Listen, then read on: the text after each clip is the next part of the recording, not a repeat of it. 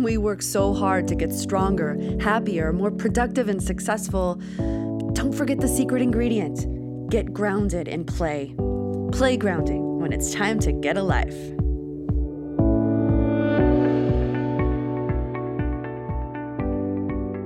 Hello, everyone, and welcome back to Playgrounding. I'm Kara Stewart-Fortier, the host, here in the Treehouse at the Brewery Artist Complex in LA.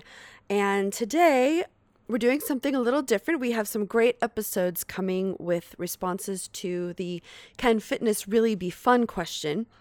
But today, we're going in a completely new direction, and you're going to hear from Pratik Chougule. He's executive editor at the American Conservative. Last month, Pratik wrote an article that really captured my attention. It was entitled, "Is American Childhood Creating an Authoritarian Society?" Not only was it an incredibly compelling and well-researched article, it opened me up to new possibilities about where the conversation around play could even go. In this particular instance, in the direction of politics. I've never had a political conversation on Playgrounding, but I'm a news junkie. I'm very opinionated. I've worked as a volunteer for a lobbying organization that works on poverty issues here and abroad.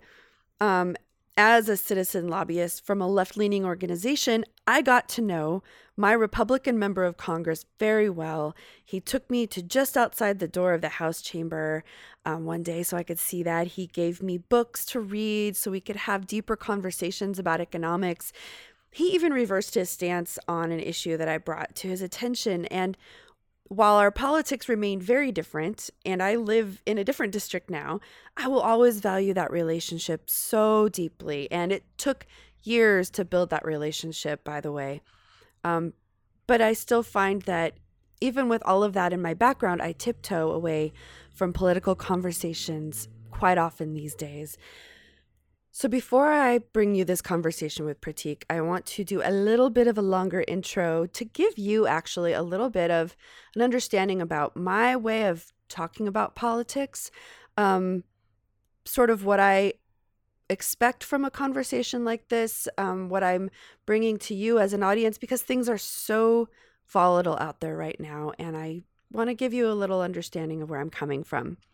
My father, who's now retired, he was an evangelical minister, and he always taught that politics didn't belong in church. And I remember walking with him as he took a stack of Christian voter guides that were left on our church doorstep. He took them back to the dumpster, and I went with him. And it was an incredibly powerful teaching moment for me. I've never forgotten it. And it's not just about religion. It was about what it means to be a citizen in a country with a separation between church and state, and it's something that I was always taught to value deeply. But since that time, when I was a child, and especially since the dawn of social media, it's become very obvious that politics and church have mixed quite a lot. And the reason I'm bringing all of that up is that that's kind of the cultural stew that I lived in for most of my life. And that's why I have tiptoed away from political conversations so much. I don't believe that social media caused a culture of intolerance. I think that social media exposed it, and that on these platforms, dark thoughts are affirmed and ushered into the light of day. And the worst part of it is that no one engages with one another in the arena of ideas at all. The conversations can be reductionist and mean, and it's extremely rare to find someone who actually wants to build bridges of consensus. It's more about winning and vanquishing, which is really unfortunate as far as I'm concerned. So why is this relevant here on Playgrounding? Well, after last year's election, I started getting nervous. I have a Twitter list of over 50 amazing play advocates and enthusiasts, and most of the US-based play accounts stayed silent on politics, like completely, while many of my European friends were openly discussing it, including some very strong opinions. And as a former citizen lobbyist who believes strongly in being a part of a solution and being part of the national dialogue, I struggled with how to respond. I mean, the stakes seemed to get higher and higher, but I didn't want to get pigeonholed and thrown into one camp or another. I think the best way to describe it is that I'm personally plagued by nuance. I see it everywhere, and it makes it hard to jump into a conversation. And my experience with the church also taught me that happy, smiling, and seemingly loving crowds of people can have under the surface very deep and terrible divides. And I think that is what Americans are facing up to now more than ever. So last year, I did an episode in response to a conversation that was begun by an amazing group of play advocates in Denmark, and a lot of their friends up in Europe, around the UK, called Counterplay. That's the name of the organization. They asked the question, can play save us? We actually were on a webinar or conference call kind of thing together, kind of discussing this. It was amazing. We were feeling a little lost. We were asking ourselves, is it still relevant to talk about play when so many shocking things are happening around the world? So in answer to the question, can play save us? There were a lot of great discussions, and I tried to submit mine, and a lot of great responses, but I never touched the subject of politics again until today. And in fact, I didn't actually really address politics. I talked more about mental health and some of those kinds of things. But today we go full political, sort of, not really the way that you might think. Pratik's article is exactly the kind of exploration that I personally, with that background, am desperate to dive deeper into. And with the divides in the US being as deep as they are, I feel the need to say this to you, that for me, this is not a partisan conversation in any way.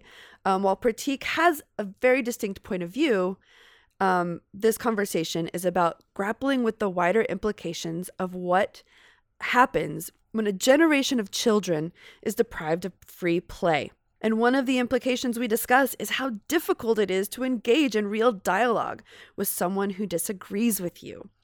So, if as you're listening to this episode, you hear something you disagree with, and maybe you feel triggered in some way, I want to challenge you right now just to sit with it and hear us out in the end. And if you feel very strongly, please write me with your counterpoint, write me your constructive criticism. Just write me at kara@playgrounding.com. I welcome dissenting views. It's just a part of who I am. And I would love to do a show on your ideas on this topic as well, and the conclusions that you draw. But as you'll learn in this episode, I love dialogue. I love counterpoint. It's part of my DNA, so bring it on. But now, after that long-winded intro, here is my conversation with Pratik.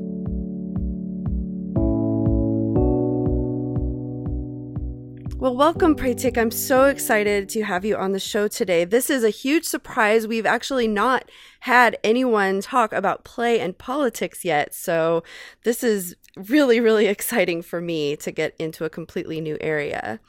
Can you tell me just a little bit about you and about your interest in this subject? Yeah, well, I'm the executive editor at The American Conservative. Mm-hmm. Most of my career has been in politics and policy.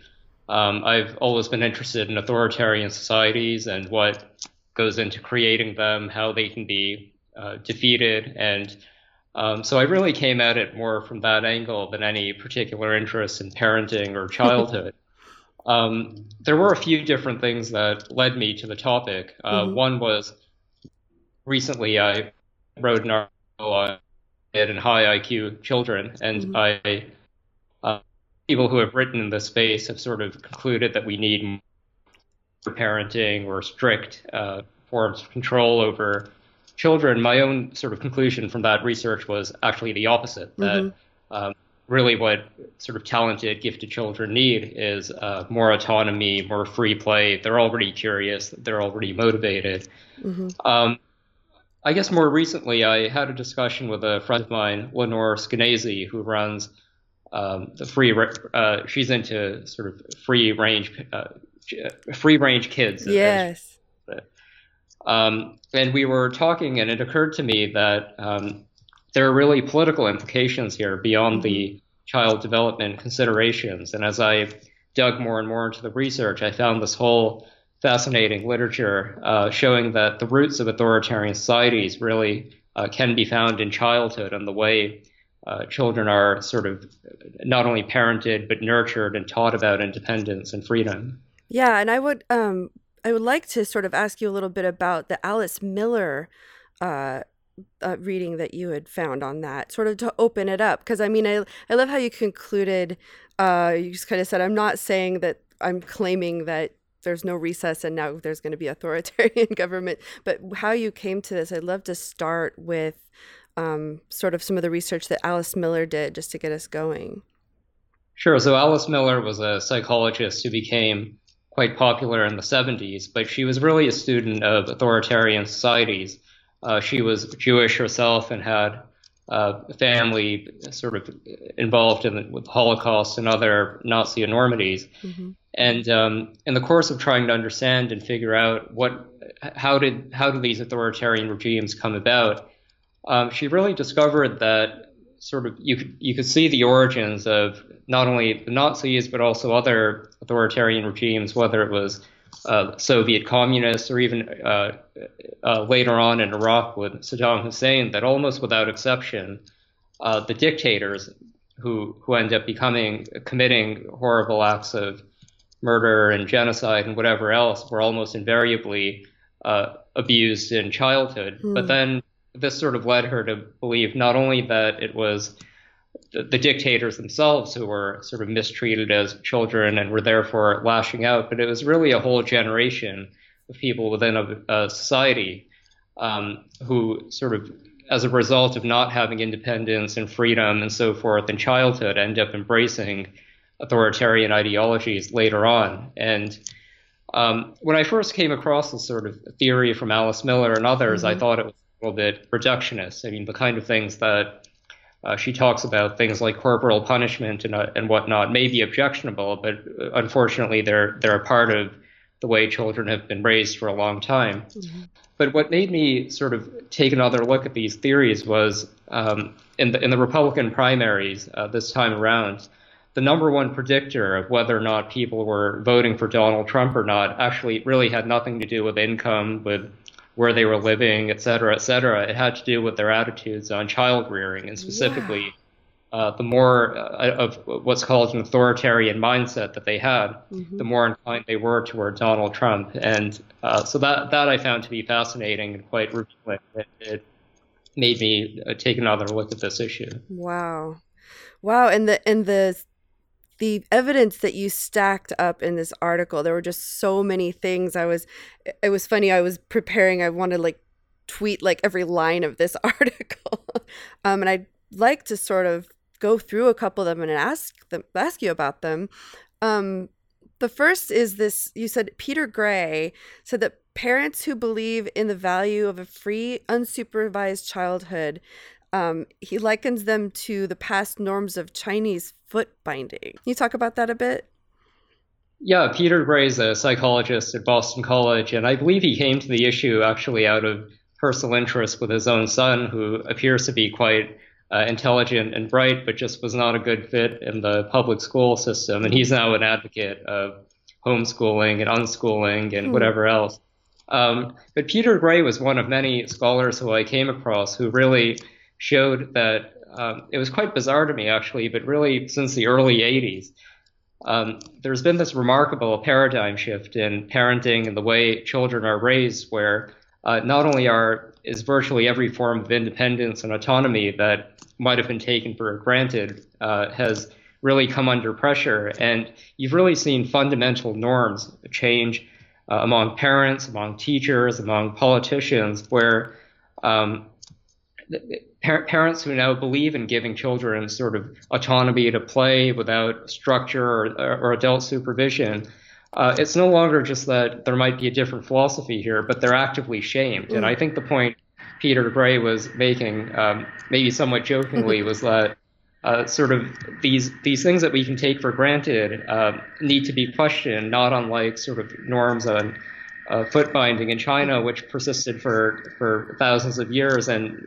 it was only relatively recently that Chinese societies sort of came to see the absurdity of this. And I think Peter Gray likens sort of our attitudes about childhood independence to irrationalities of that sort. Wow, that is fascinating. I know we've talked quite a bit on this podcast about the strange thing for those of us who did grow up in the 80s, and I don't personally have children, and it's just confounding to me to realize that children don't experience childhood the way that some of us did when we were younger.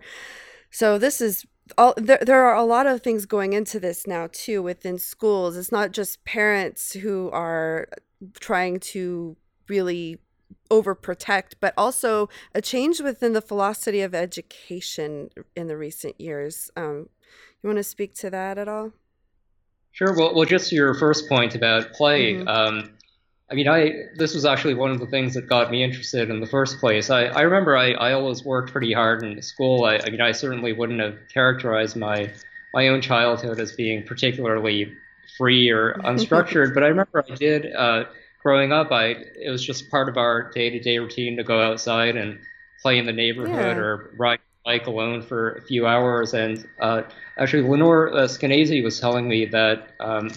This is sort of a real aberration that the vast majority of children now do not play outside in neighborhoods and whatnot in Mm-hmm. any meaningful way. I found that to be quite astonishing. Mm-hmm. But on the education point specifically, there has been a real trend toward.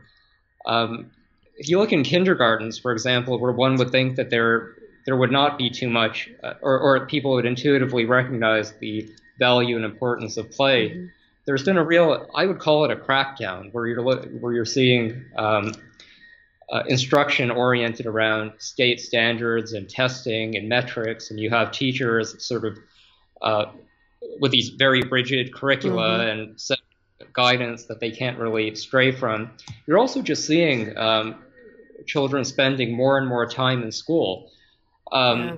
And it's not like these are sort of holistic schools where there are a lot of that people are out, their kids are out in nature, or they have a lot of time to do their own thing. These are very structured, supervised, I would say authoritarian forms of control. And it seems to me that the trend is moving in that direction across the board in education. I believe President Obama sort of came out in favor of restricting the amount of summer vacation kids have and so forth. And I understand what the impetus is behind it, but there is a real cost. And I Mm-hmm. think one of them is the behavioral problems that can emerge when kids just don't have enough free time for free play and whatnot. Yeah, and some of those consequences that you were listing, increasing rates of anger, aggression, and severe behavior problems, even health. I mean, this is some very, it's not just, making connections to these big ideas, but this is very down to earth, like problems with health that are the biggest health problems plaguing kids today, directly linked to these kinds of things. Yeah, and something like health is a very real thing that we all are just aware of and Mm-hmm. intuit, but I think they really have political Mm-hmm. consequences. One of the things I've been trying to understand over the past year or so is why have we seen this really profound growth in the size of government, and why does it seem to be just increasing irrespective of who's in power, et cetera?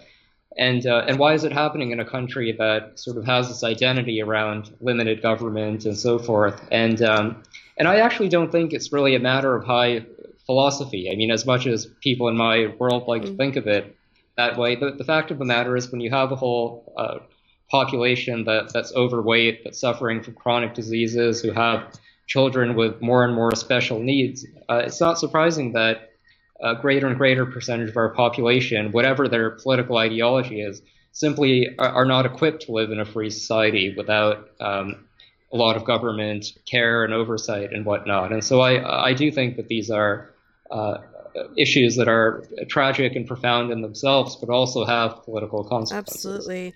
And I mean, even you described toys. Toys today are not the types of toys that encourage free play. Even the toys you give them to go occupy themselves with lend themselves to structure.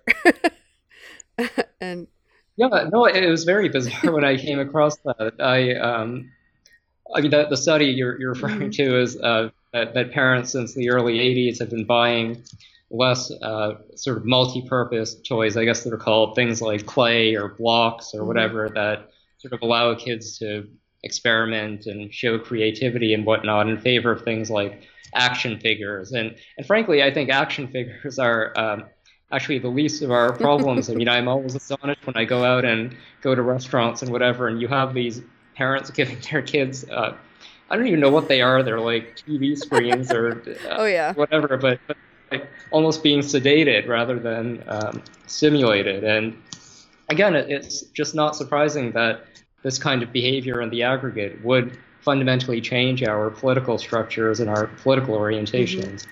And you make a connection here now to a millennial. And I used to write white papers. One of the most intriguing things they wanted to write about was generations. They wanted to split us all up into these little pieces. And I know there are some people who have a big problem with this. I've studied them, and I have a lot of friends who are complained about some of the things that I had been writing. But I think it's kind of important, and I'm saying this for the sake of my millennial friends out there who hate to be categorized and hate to be talked about. And I say this as a Gen Xer, and I didn't really think about it that much. But you can't deny changes in education policy. You can't deny the rates of time that children don't get to have free play. So whatever you want to call it generationally, we are all human. But at the same time, we grew up in vastly different economic situations, vastly different, educational systems from one another. So there are going to be differences. And I'm not trying to alienate any generation from the other, but I do want to dig into this regarding what's happening on college campuses. And you're tying a lot of this in and saying this is something that's happening more now. Of people saying that X person should not have a voice in this arena. Can you kind of talk to that a little bit? Sure. Well, to some extent, I share the skepticism about generational demarcations. I mean, not because I think there's anything wrong with the exercise, but I think in a society that is becoming more segregated along lines of class and whatever, I'm just skeptical that we can draw blanket conclusions about Americans. The astonishing thing, though, about this authoritarian structure issue is that it does seem, in fact, to be a largely universal generational trend that's happened in American societies, and millennials in particular have been on the receiving end of ever greater forms of adult control and whatnot. So, on this college academia point specifically, I followed this debate for a long time, being a political conservative. Sort of criticisms about academia and free speech and so forth have almost become a cliche or a trope of sorts on the right. My own experience in college actually was I was reasonably politically active, but I didn't really encounter a lot of this authoritarian stuff. I mean, there were certainly politically correct excesses and whatnot, but none that I found to be particularly out of the ordinary when you're dealing with teenagers who are just finding their voice and whatnot. A friend of mine from college, actually, his name is Rob Montz. He produced a 2-part documentary, one looking at Brown and free speech issues there, and then one at Yale. And we had lunch recently, and I hadn't seen these documentaries really. And I asked Rob, like, of all issues in our society, why focus on these elite colleges, which, for all their flaws, really, I think represent what's good about our country and what's really working. And then I challenged him too. I said, I mean, Rob, we were at college at the same time. Things really weren't that bad. And he said, no, they've gotten worse. And so I watched these documentaries, and really over the last 5 years or so, there's actually been a really remarkable paradigm shift in terms of just really fundamental, basic limitations and restrictions on free speech. And I mean, the question is why, and I think it's a complicated issue, but it doesn't seem to be, to me, to be a stretch that if you have this whole generation of kids who grew up from the time they were born up till age 18 without any real autonomy or independence or whatnot, and all of a sudden they're sort of thrown on these college campuses where for the first time they're totally on their own, It's not terribly surprising that they might hear an idea that they don't like, or they might have face a challenge to their fundamental values and whatnot, and react in a way that's not necessarily sort of the way we might want Yeah. dialogue to happen in a democratic society. Yeah. And I mean, I was alarmed. I saw a video of a college professor.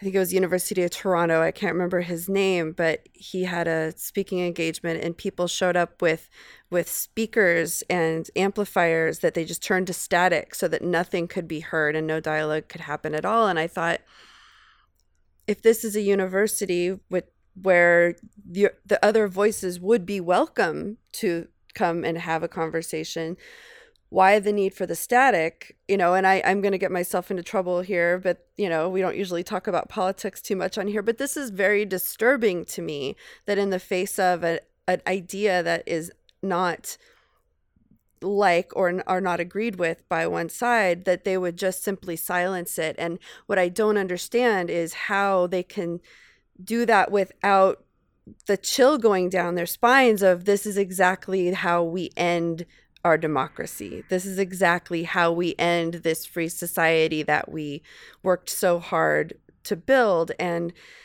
I never had thought about the fact that children who never experience that improvisation in life, that moment when you step out onto the playground and somebody does something, they initiate play, you initiate back. I mean, you respond, and this improvisation happens in those moments of free play that I'm beginning to realize is so incredibly important, for them being able to even handle having a discussion with someone about something they don't agree with. I mean, I never made that connection, but you did, and it really blows me away.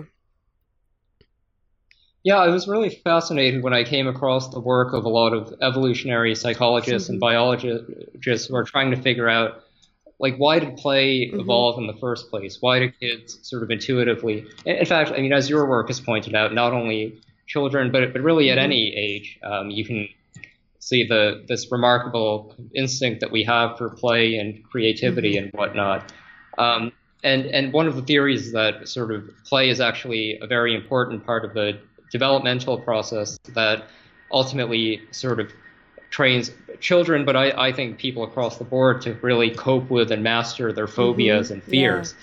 And and so if you sort of, this is speculation to some degree, but if you have kids being deprived of this whole sort of activity that they're wired to have, that teaches them how to respond to something in their environment that may be foreign and scary, but ultimately is normal, it seems like that might be related to people hearing, at an older age, hearing an idea that at first glance seems to maybe attack their identity or their worldview or their Hmm. mindset and whatever. And I don't think we can take for granted that people can learn these things and just intuitively get it without a lot of social conditioning going well in Yeah, and I, 'cause childhood. I would understand if at this particular university no one was allowed to speak on a certain subject and it was just being dictated across, the student body, that they weren't allowed to ever have this conversation, and a good,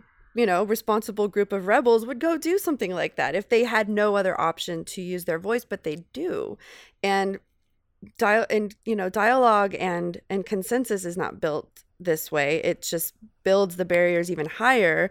And I yeah, I just, it's so fascinating to think about how our social conditioning and the lack of play. And I mean, we've had talked, I'd love to have actually Stuart Brown. He's done a lot of great work in this area of studying people who don't get to play, and he studied murderers. I won't go into all of that, but it's really, really interesting. Yeah, very, very big consequences. And also, I know Pat Rumbaugh, when she was on recently, she's actually part of an organization or works with people who bring free play to communities of children who would not ordinarily get to experience it. And I'm really fascinated. I really like to go get the training to be able to do that myself. But one of the pieces of it that she put out there is that, and I don't know this for sure, I need to get more people, but one of the things I think I remember her saying is that the kids are left to figure their own problems with each other out in these scenarios. They put the boundaries in place. They put the boxes and toys and blocks and toys that you can pretty much do anything with. The kind of toys you've mentioned that are disappearing from the lives of a lot of these children. But one other aspect of it I absolutely love is that the kids are left alone unless they're literally killing each other to figure their own problems out with each other. And that's what used to happen on the playground. The teachers weren't involved in every conversation. But I feel like that right there is so huge because they would have to listen to each other or no play would even commence. Yeah, no, I mean, and what makes sort of this authoritarian specter so alarming is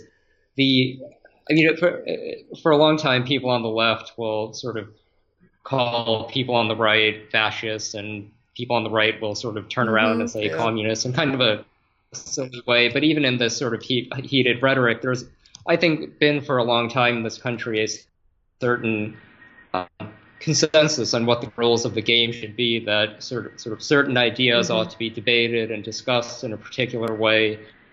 There's a certain way of engagement that's acceptable and isn't, and those boundaries are always being negotiated, but I think there is sort of a general democratic consensus. What I found, one of the reasons I decided to write the piece is I think that very consensus about democratic exchange and norms are breaking down in a very fundamental way, and I don't think it has anything to do with political partisanship or ideology. And you see it, I think, these authoritarian tendencies with the Trump phenomenon. I found it sort of disturbing, for example, during some of the rallies Trump had in his campaign, where he would sort of kind of call authorities to sort of shoo away protesters and whatnot, and the crowd would cheer. But then you see in academia this sort of arena that ought to be fundamentally about the free exchange of ideas. There are people who are highly intelligent, highly professional, presumably the leaders in our society, behaving in this very authoritarian way. And it leads me to the conclusion that it's really not about ideology or preferences. There's something much more fundamental, I think, going on at a developmental level that's causing the sort of authoritarian undercurrent to happen in our society. And I think if it reaches a certain threshold, that's where kind of our basic agreement on democratic rules of the game could really be challenged. That's exactly what's happening right now. And I also want to just, to my friends and dear listeners that I know are from all different sides of the political spectrum, that's why I tend to try not to get too involved in talking about this kind of stuff on my Twitter and that kind of things. I don't want people to distract from the general message, but at the same time, I feel like this phenomenon is happening to everyone along the political spectrum that really highly values true debate and real exchange of ideas. This is not a partisan issue at all, as far as I'm concerned. And, if you want to take me to task, write me a letter, tell me what you think. But this is happening to all of those of us who really value those fundamental values of democracy, as far as I'm concerned. What's ironic and interesting in a way is that this authoritarian stuff is happening at precisely the time where, in some ways, speech is freer than ever. I mean, if you look at the podcasting and kind of connectivity and opportunity that ordinary people have to engage in the democratic process and whatnot, it's really extraordinary. I mean, I really welcome sort of challenges from the alternative media and so forth. And that makes it interesting because if we have, on the one hand, one group in our society who are really taking advantage of social media and podcasting and YouTubing and all this sort of renaissance of free speech, and then we have another segment of society that just at some gut fundamental level does not even believe in free speech. Yeah. I think that sort of calls into question the sort of coherence of our country and community and just like the baseline that you need to be a kind of unified, viable polity. Yes. this is something that I don't really understand how to reverse. I don't see how the tendency towards certain types of toys now with commercialism so strong in childhood, and that's been going on since the 80s, but I think it's even worse now. Schools removing, being so much of the day, so much of a sedentary lifestyle, looking at screens. It just feels like everything is against free play. It seems like it would be nearly impossible to bring it back, but I know there are a lot of amazing people out there in the play community that are working on it. What do you think are some ways we can walk this back a little bit? Well, I think a lot of the reason why this paradigm shift is happening is actually it's sort of it's a consequence actually of good intentions for the most part. I don't think that.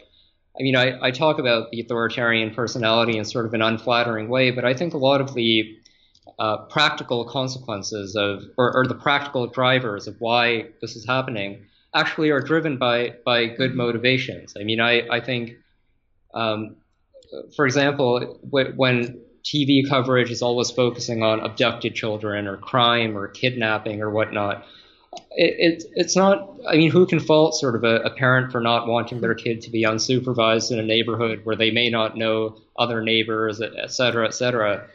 I guess one of the arguments I would make is just to point out that a lot of the entirely sort of rational reasons why one might want to restrict play and other forms of freedom over children are actually fundamentally irrational. If you look at the really hard data on how much of a threat, like how rare it is for a child really to be abducted or kidnapped, or all these sort of fears that we have.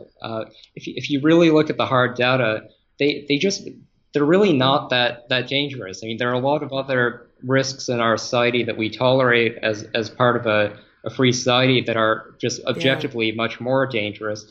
And on the other hand, the consequence of this helicopter parenting and so forth actually are pretty serious. I think if you get into a pattern where right from childhood you're living a sedentary life, or you're in a sort of four-walled classroom without any autonomy, I think there are pretty serious psychological consequences to this. I think maybe a good place to start would just be to really take another look at the cost-benefit analysis here and really question whether restrictions on autonomy and freedom or whatever are actually delivering what we presumably want them to do. I think they're not. Yeah.